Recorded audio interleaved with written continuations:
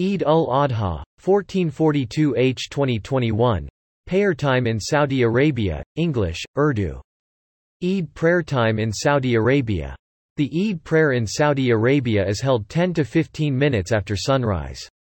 Thus it is important to reach the masjid before sunrise to have ample time to find an appropriate praying spot.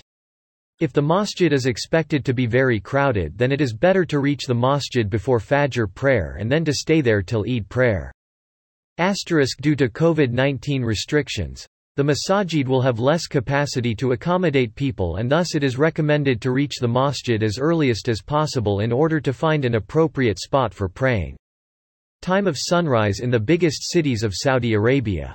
The time of the sunrise in the biggest cities of Saudi Arabia on the day of Eid ul-Adha 2021 to 1442 H. The 20th of July 2021 is as follows. Name of the city: time of sunrise Riyadh 5:15 am, Jeddah 5:51 am, Makkah 5:49 am, Medina 5:44 am, Qamas Mushait 5:43 am, Dammam 4:58 am, Aba 5:44 am, Ha'il 5:30 am, Hafuf 5:02 am.